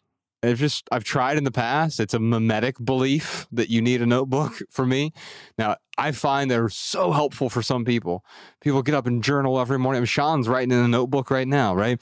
I just don't do notebooks. I do loose leaf paper if I need it. And when I'm done with it, I either take a photo of it and have it on my Apple Notes, or I just shred it. I shred a lot of things where I'm like, yeah, it's gone now. And that's totally fine. I don't keep things around for posterity. I don't have all the first drafts, the second draft, the third draft of Love People Use Things, even though I printed all those out and made all kinds of notes and stuff in the margin. When I'm done with it, I'm done with it. And I want it gone. I want to let go. And so I don't do notebooks because missing out is letting go in advance. Ooh, tweet that podcast, Sean. And so do I digitize them? No, I don't have anything to digitize there. It's already digitized. I use Apple Notes regularly, and I often share Apple Notes with other members of the team. A couple more questions here. Here's one from Anita. Can we get an update on the grounding? I am curious because I live with chronic pain. Oh, man. Me too. But what's fascinating is, Anita, why haven't you tried it yet? It's free. We've talked about this on the podcast. So you want me to give you an update on grounding. Hopefully you're already doing it. If not, what is stopping you? I mean, yes, you can buy. I'm standing on a grounding mat right now. That's not free. Actually, I'll hold it up here. Well, depending on where she lives, Josh, it might be the permafrost that's keeping her from going out and grounding. Yeah, it's true. But here's the grounding mat that I'm standing on right now. I have a grounding pad on my bed. They're both from Ultimate Longevity. They are not a sponsor. But yeah, we're going to try and get Clint Ober on the podcast. He founded that company. But just check out his book, Earthing.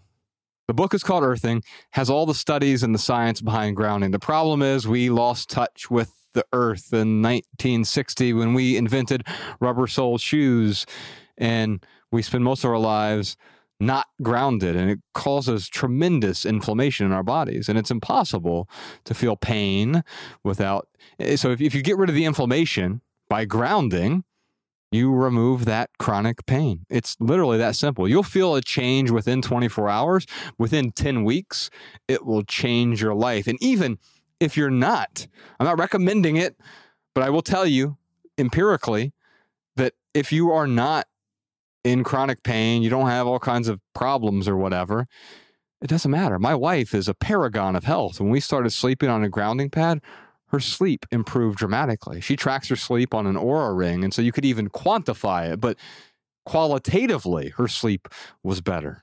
And so even someone like her improved her sleep from grounding at night. Kim has one last question for us. What movie made you laugh the most? Interested to hear if y'all have anything there. If there's a movie, I can think of a few times where I have laughed hysterically, where I couldn't stop laughing. One is from a movie.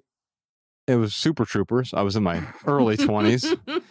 Can't go wrong with Super Troopers. What's that? No. Yeah. No, it wasn't that.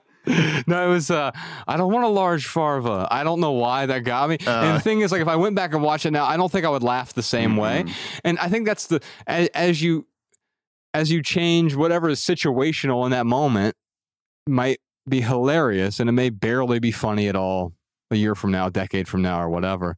There's another time I was at the Comedy Store, and Theo Von was on stage, and he had this joke about falcons, and I think it was a throwaway joke. I don't think he has ever used it in anything else, but I laughed so hard that my ribs, I felt like they were broken. I couldn't breathe. I started to get worried that I wasn't going to live because I had stopped breathing. But I'll tell you, the times I laugh the most are when I'm with Ryan. He and I, when we're together, we swear we're the two funniest people on the planet.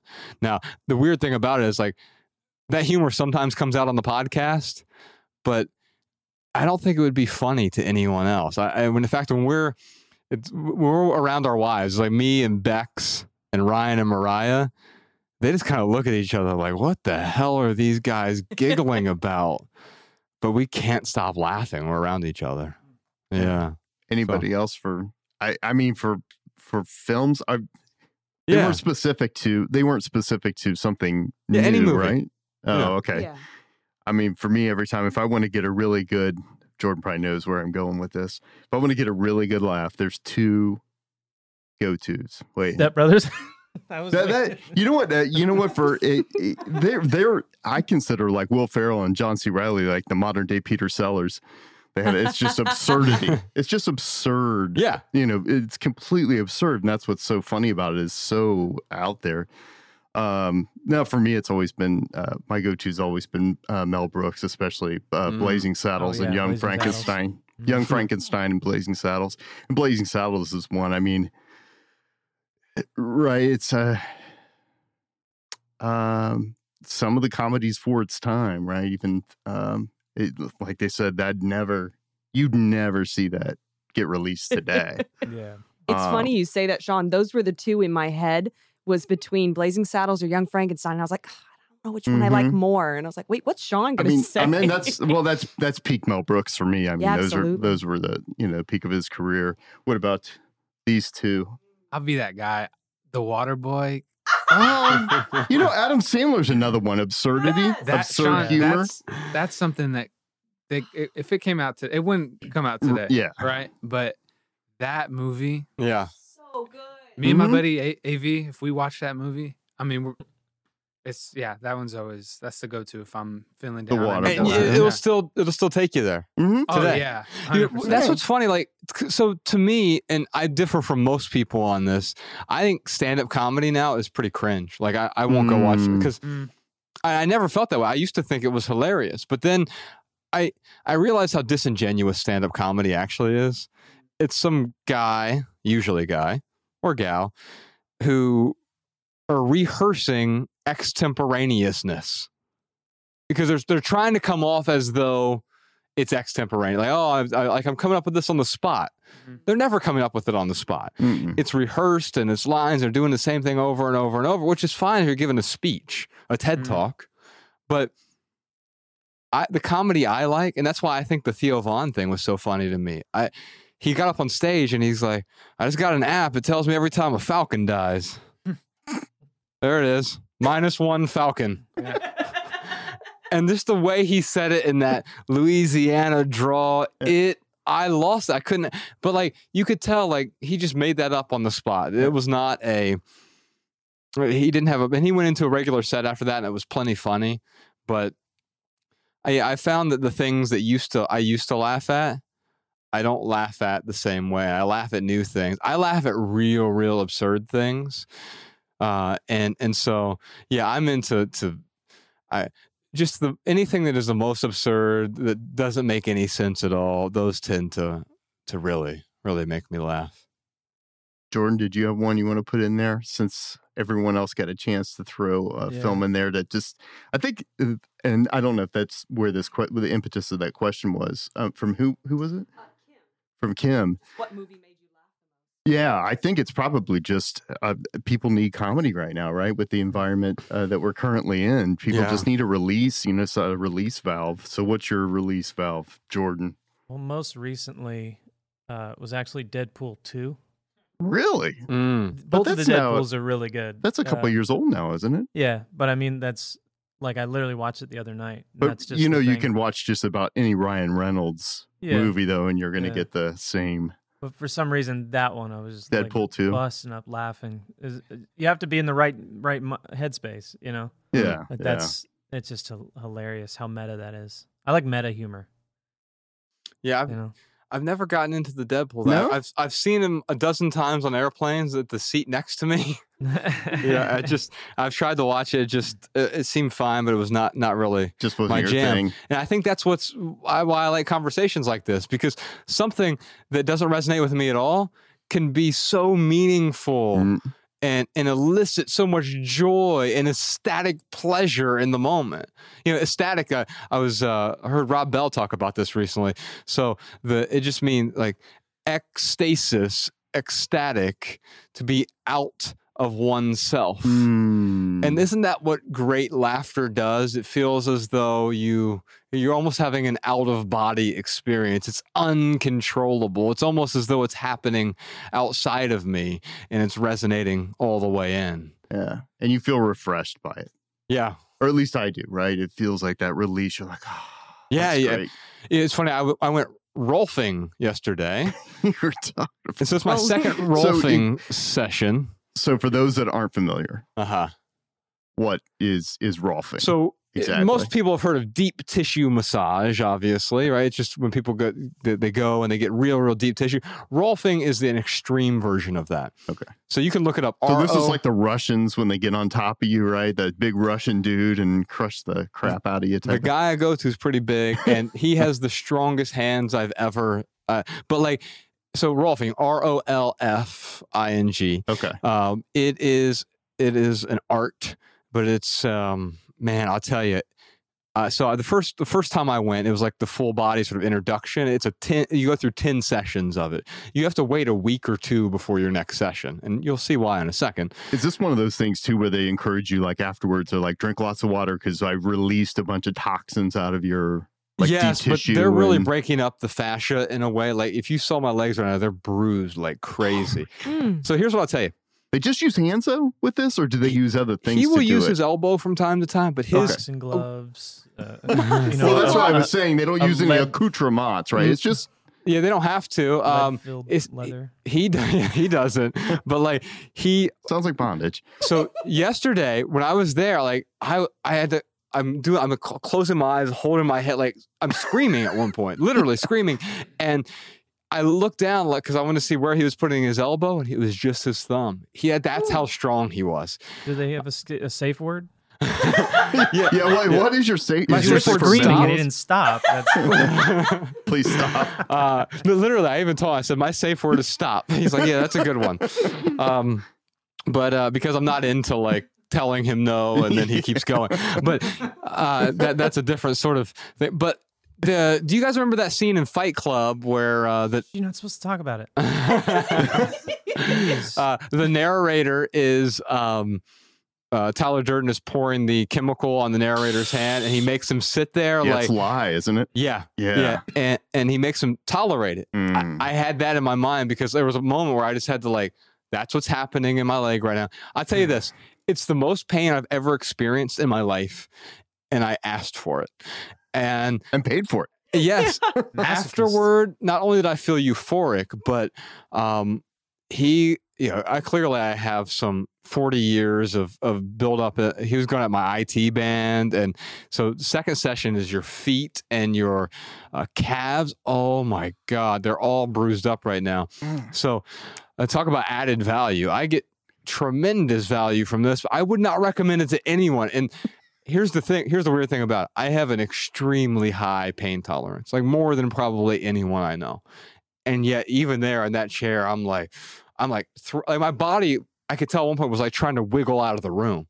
I couldn't control him. Like I'm trying to get out of the room. It was that painful. It was, if he worked for the CIA, he'd get all the answers. I was ready to confess right there. I confessed to JFK's shooting and Reagan, and I killed Lincoln. Doesn't even make sense. The fact that you're one of the lizard people. Yeah, all of it. It's all true. So they call it rolfing because you have to rolf at the end of it. Right? Was it rolling on the floor laughing? Yeah, exactly. Yeah. I was more like rolling on the floor crying. I want to end this Maximal episode. It's a long one today. Thanks for being with us, folks. I want to end it with two things. One is we have one more question from Noel. If you want to read that from the Maximal segment, then we'll play you out with a Tory Lanez song for one of my favorite albums of 2021. How do I determine the appropriate time to let go of a paper document? Well, the appropriate time. Well, here's a better way to think about it. When would now be an appropriate time? And I think that'll answer the question for you. let's listen to Tory Lanez. Unless you're watching the video version, then you can click right here and you can watch a video for Enchanted Waterfall. But if you're listening to the audio version, then enjoy Enchanted Waterfall from Tory Lanez. This is off his new 80s sounding album, which is called Alone at Prom. All right, y'all. Love people and use things. We'll see you soon.